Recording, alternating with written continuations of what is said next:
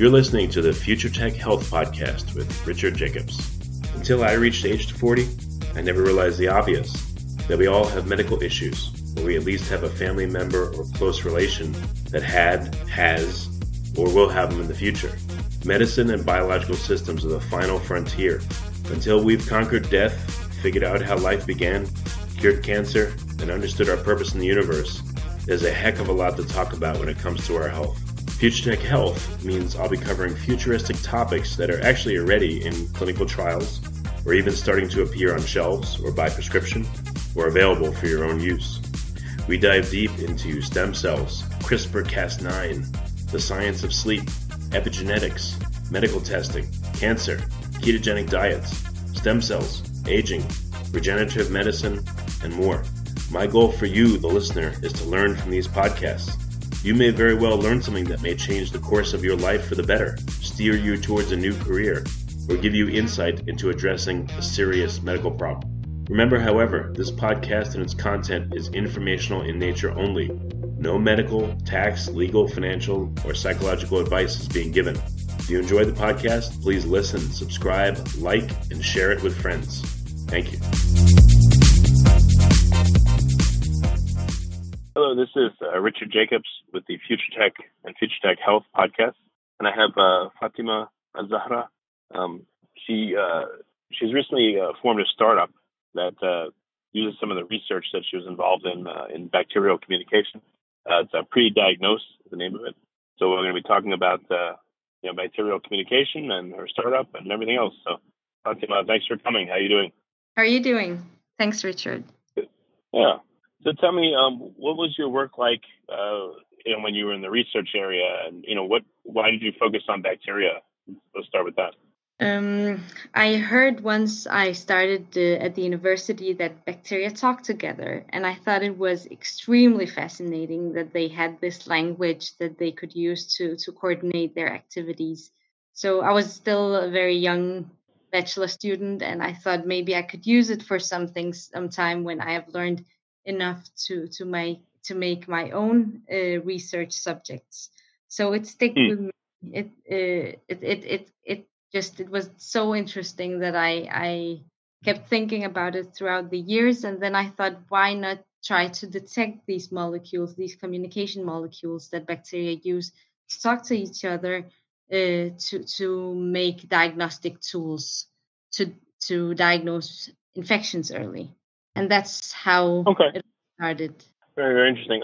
So in general, what do you believe that bacteria, I guess a simple word is to call them smart. How sophisticated do they appear to be now that you've studied how they communicate?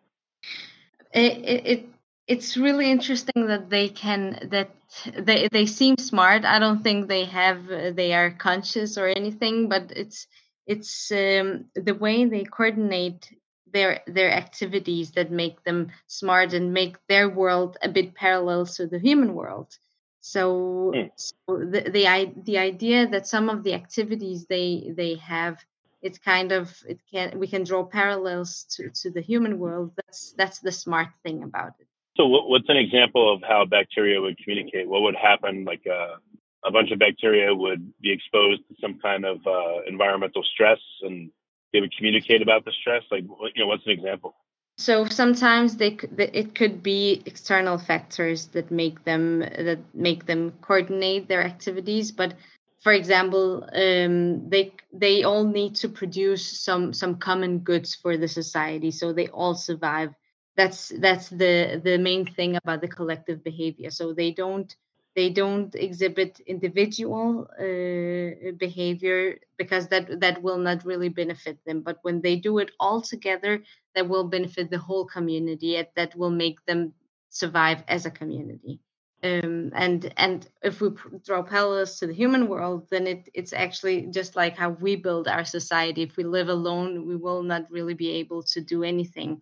But if we help each other, some of us are doctors, some of us are teachers. We build a community that can make the whole society thrive. Well, for bacteria, what about experiments with a single bacteria in a culture medium that's exposed to an environmental stress, I would think that the bacteria do want to preserve themselves individually and not just die and give up.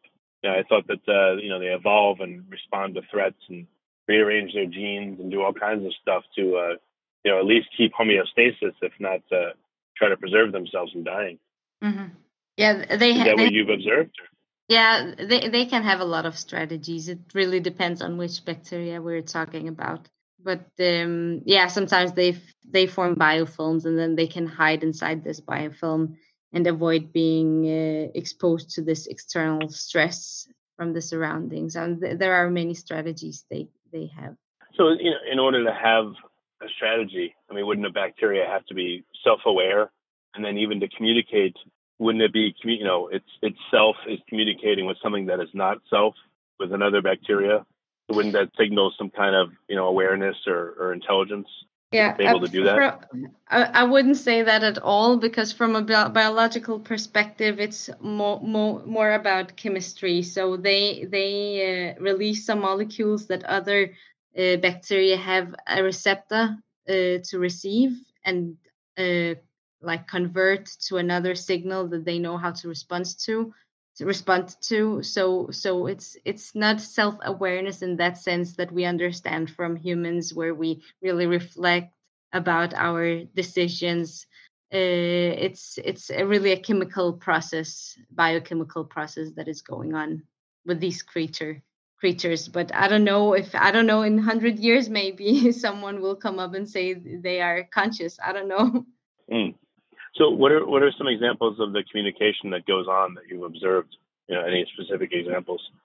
Something I worked a lot with is their expression of virulence factors, so factors that will harm the human body and maybe also harm other kind of bacteria or other families of bacteria. So they could the bacteria I was looking at could survive and dominate the culture they were in, and they do this by exactly releasing these communication molecules that will tell the other bacteria that they are enough to secrete a toxin that is toxic to the human body, but also toxic to other species. So, I've heard of like quorum sensing. Bacteria will sometimes not engage in a behavior until there's quote unquote enough of them, and they are sending out signals. Yes. So can you talk about that? Yes, that is exactly quorum sensing. So they release some molecules, and they all understand that they use them to understand the density, how many bacteria are they right now in this particular situation, and based on that they can all secrete a molecule at the same molecule at the same time. So this way they can synchronize their behavior. Okay. So what kind of forms of communication are they? Like, again, one form of communication, I guess, is identifying or putting out chemicals that only that particular strain will be able to note came from another one of that strain. Yes, so they could have a global language. They could also have a language that is only understood by the specific species. So they use that to coordinate what kind of molecules they should secrete in response to that. Okay. Do you see that bacteria are communicating with other strains, or is it mostly with their strain? How do they interact with? They could do it across. There is something called the cross kingdom. So they release the molecules across their own species, so other species understand them, and then they have the secret language where it's only the species themselves that understand what is going on and how they should respond to it. Oh, so all right. So they'll communicate in different ways. Yes. In one way with their own strain, and then in different ways with other strains. Yes. How many different strains can a particular bacteria talk to? Has anyone tried to look at that and see if they can communicate with dozens or hundreds of other kinds of strains, or is it limited to a few very closely related ones? There's something called quorum sensing systems and something called the quorum sensing regulated molecules, and it really depends. And we haven't even discovered everything that is released out there. But what I have been working on specifically is to detect these molecules. So I have developed the sensors to detect these particular molecules and try to see if we can use them to understand something about the colonization or the infection. So what size are the typical bacteria you've looked at, and then what size are the chemical messengers they send? Do they just send out, naked chemical messengers, or do they enclosed in a vesicle, with a membrane, and they're absorbed into the receiving bacteria? Like, how does this communication look? I've only looked at the extracellular molecules, so it's molecules. I don't look at sizes at all. I look at concentrations. So I try to understand what is the concentration that they secrete of a particular molecule. Well, I mean, we can observe, some bacteria at least under, a microscope. So I just wonder if their communication can be seen under a microscope, or if it's so much smaller. Yeah, I The think it's much extracellular component. smaller.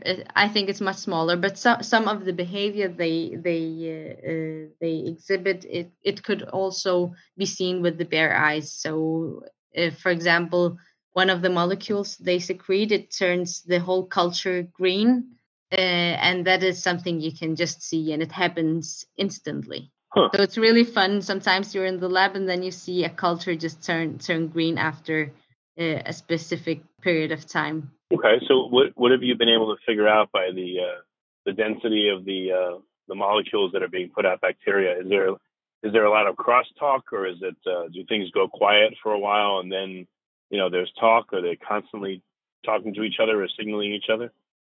Yeah, so according to theory, they should constantly be secreting these molecules, and then if the environment they are in, it's just a lot, and the molecules just flow away, then the other bacteria will not really sense it, and this quorum sensing regulated behavior will not appear. But if the solution is dense with these molecules, these quorum sensing molecules, then it will allow the quorum sensing regulated behavior to be activated. Have you tried to take, let's say you have like a certain strain, and you take some of the fluid that they're swimming in into a Mhm. little pipette, and then pipette that into the fluid that the same strain is living in another dish. So you artificially increase the Yes. concentration, or maybe change the concentration. Have you tried to do that and see what how Yes, their and behavior that changes? that yes, I've done that, and actually many others have also tried to do that, and it really depends on what time you took this solution um, to the further experiments. So sometimes they are just oversaturated with molecules, and that means that they stop producing something. The new cells stop producing something themselves because they think, or they don't think, but they sense that there is enough. Hmm. And sometimes it's just not saturated enough, and then they still start producing it. So it really depends on the setup and the parameters you're starting the experiment on. But Well, sure, but what kind of behaviors have you been able to modulate by doing that? I've seen that we can actually saturate the culture by taking a culture that a supernatant that is full of these quorum sensing molecules, and then saturate it to a sense that the bacteria stop secreting some new molecules themselves.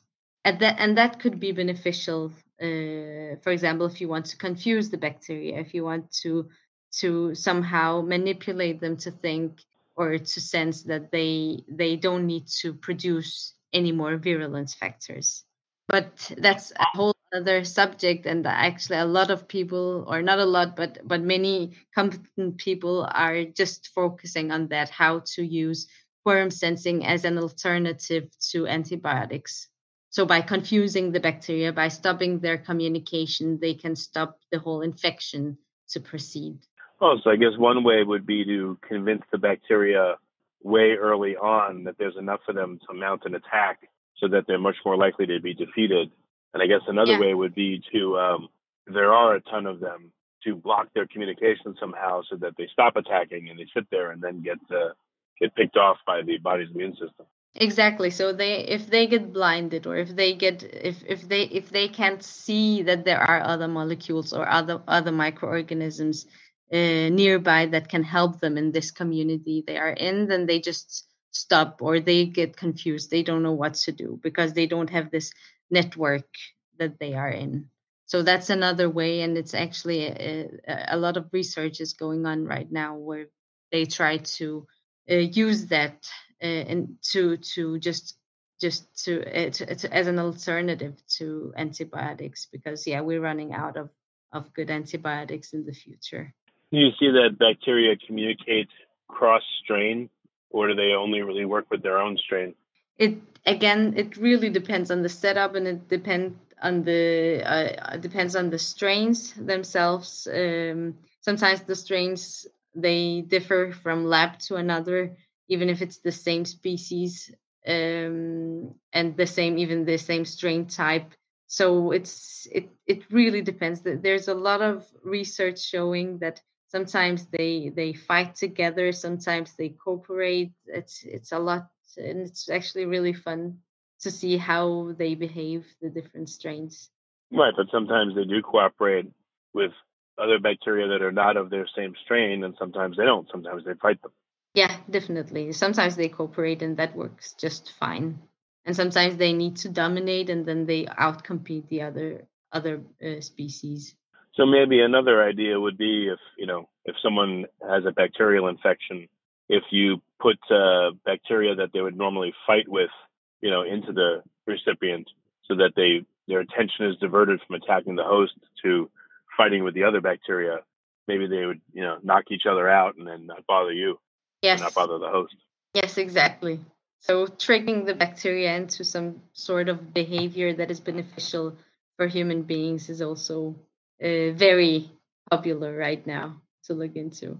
Are there hibernation states or low or high energy use states that bacteria can exist in, and maybe that can be triggered? When someone's infected by a bacteria, they can be, again, like you said, tricked into going into a hibernation type state or a non-active state. That's really difficult to answer, because it depends on what bacteria we're talking about. But some bacteria. Oh, sure. It all depends. I know, but again, have we seen this in any bacteria that you've looked at or you've seen in the literature? I haven't worked with that at all, actually. Okay, all right. So, what's the focus of Pre-Diagnose, your startup? What are you looking at, and what's the technology about?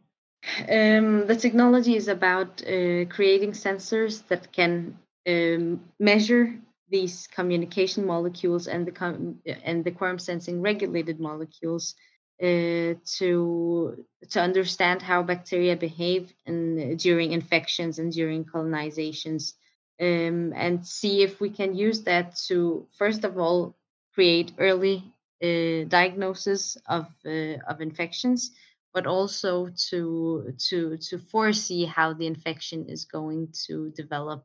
So this is the core of what we're trying to do here. Oh, so what's the normal process, as you understand it, of bacterial infection?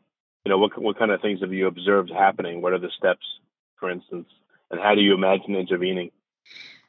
So right now, if you want to get a diagnosis on whether you have an infection or not, then you need to go to have your sample cultured at a hospital or at a clinic, and they send it for laboratory analysis, and that takes time before you get an answer. And sometimes you also need the bacteria to get up concentrated in your body before you can even see it in a culture. So what I try to do is to make instant detection. So whenever you suspect an infection in your lungs, for example, or in your blood, then you can give a sample, and then 30 or 60 seconds later you get an answer on the spot. Well, how come you would be able to do it and traditional culturing methods, need a ton of bacteria to do it? What makes this more sensitive and faster?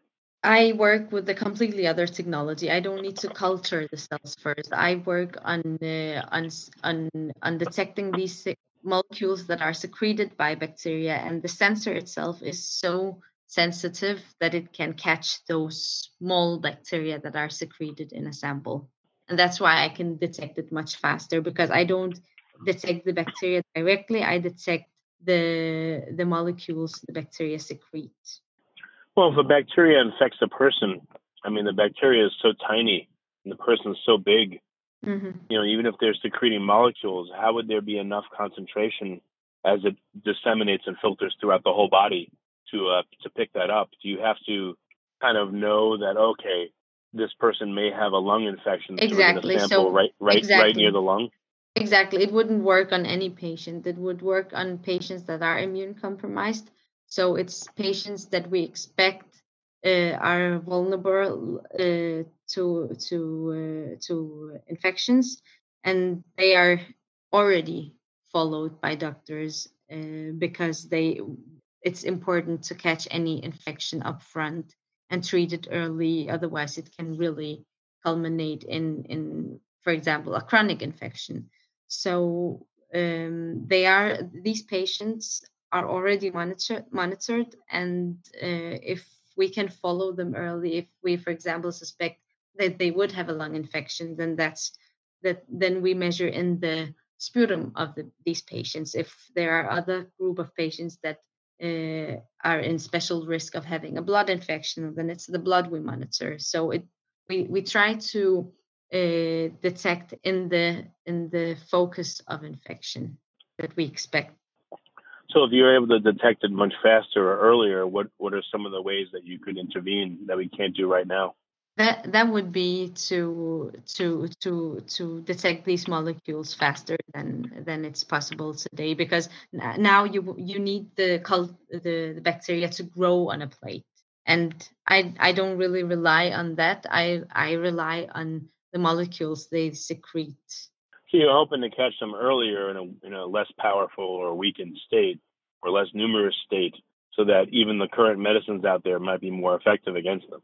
Yes, exactly. So I hope to catch them during this window of opportunity, as the hypothesis is that that in a very very early stage it's possible to treat them with antibiotics, with even less antibiotics, and in a stage where they could be easily killed with medicine, instead of waiting until they are really resistant and tolerant and can't really be eradicated. So what kind of conditions are you targeting? What kind of bacterial infections? I've been looking on some specific bacteria, and one of the bacteria I've been working a lot with is Pseudomonas aeruginosa. We're expanding to other bacteria of interest for healthcare. Oh, what does this Pseudomonas do? What's the effect? What does it cause? It's an opportunistic bacteria, so it is dangerous for people that have an immune compromised system. It's a bacteria that is actually everywhere. It's in the environment, so it wouldn't really affect healthy individuals. But for immune compromised patients, it's really risky to have this bacteria. Okay. And what does it cause? What kind of disease does it cause? It just kills the person, depends. or what does it do? It depends on where the infection is. If it's in the lungs, it could cause really, really nasty lung infections. If it's if it's in the blood, it could cause sepsis. If it's so it really depends on where the patient gets the infection. But sometimes sometimes it's related to the contact lens infections for healthy peoples, but at that point it wouldn't be that dangerous unless it isn't treated in time, and then it can be really dangerous to the site. And how do you think the our immune system interacts with invading bacteria? I mean, I've known of like T cells engulfing bacteria, but do you think that our immune system are sensing the chemicals that are given off by bacteria just as if they were bacteria, and reading that and interpreting it, and then knowing that they're out there and they need to be attacked? Yeah, usually the body can recognize pathogenic bacteria and even the opportunistic bacteria. So that wouldn't be a problem. It's only when the immune system is defect that it can, for example, for the opportunistic bacteria, it can really cause damage to the human body. And that's why it's important to detect them early. Well, I mean, what's the method by which the immune system detects these bacteria? Do you think it's the same way as a bacteria detects another bacteria by looking at these chemicals that are given off by a bacteria and evaluating them? No, the immune system works in another way than how the bacteria recognize each other. It's a whole science itself, but that's actually not my expertise. Well, the reason why I ask is, what if you were able to create a vaccine just based on the not on weakened or dead bacteria themselves, but just on the chemicals that they give off? What if that was to be used as a vaccine? Would that work, do you think? I think that there is some research going on where they try to trick the immune system to understand these molecules that the bacteria secrete. But I don't know how far they are with this. It's really preliminary research. Okay. I mean, what you're studying could shed light on a lot of ancillary topics. That's why I'm asking. Sorry? Well, yeah, what you're studying could shed light on a lot of ancillary topics, on a lot of other, for sure. Other possibilities.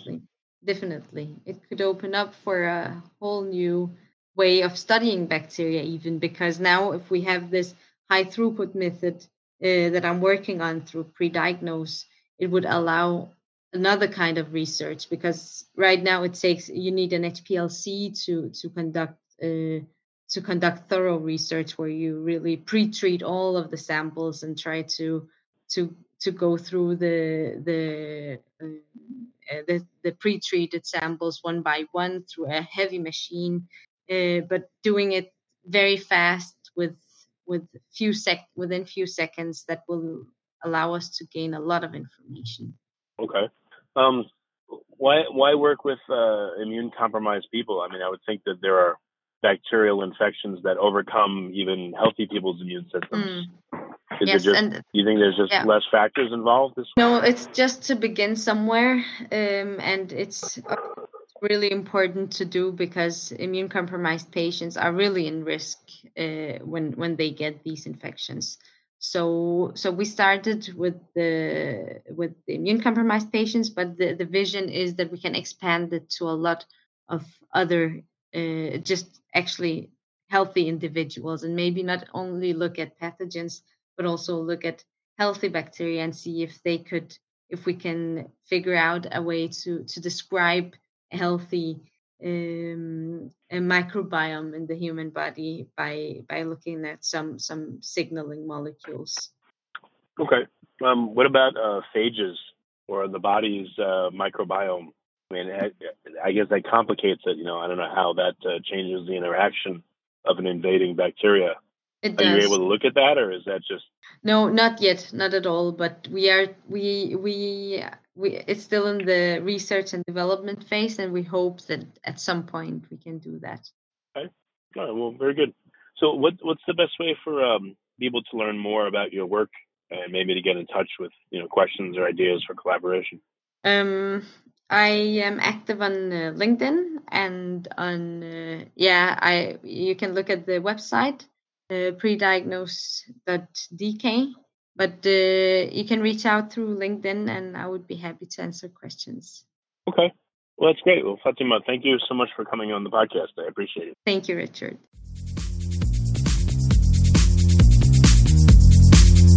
You're listening to the Future Tech Health Podcast with Richard Jacobs. Until I reached age 40, I never realized the obvious, that we all have medical issues, or we at least have a family member or close relation that has, or will have them in the future. Medicine and biological systems are the final frontier. Until we've conquered death, figured out how life began, cured cancer, and understood our purpose in the universe, there's a heck of a lot to talk about when it comes to our health. Future Tech Health means I'll be covering futuristic topics that are actually already in clinical trials, or even starting to appear on shelves or by prescription, or available for your own use.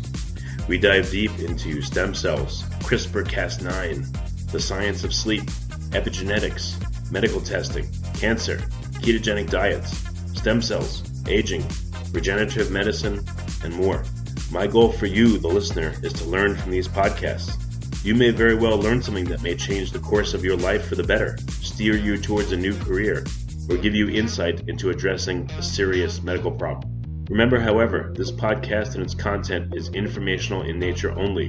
No medical, tax, legal, financial, or psychological advice is being given. If you enjoyed the podcast, please listen, subscribe, like, and share it with friends. Thank you.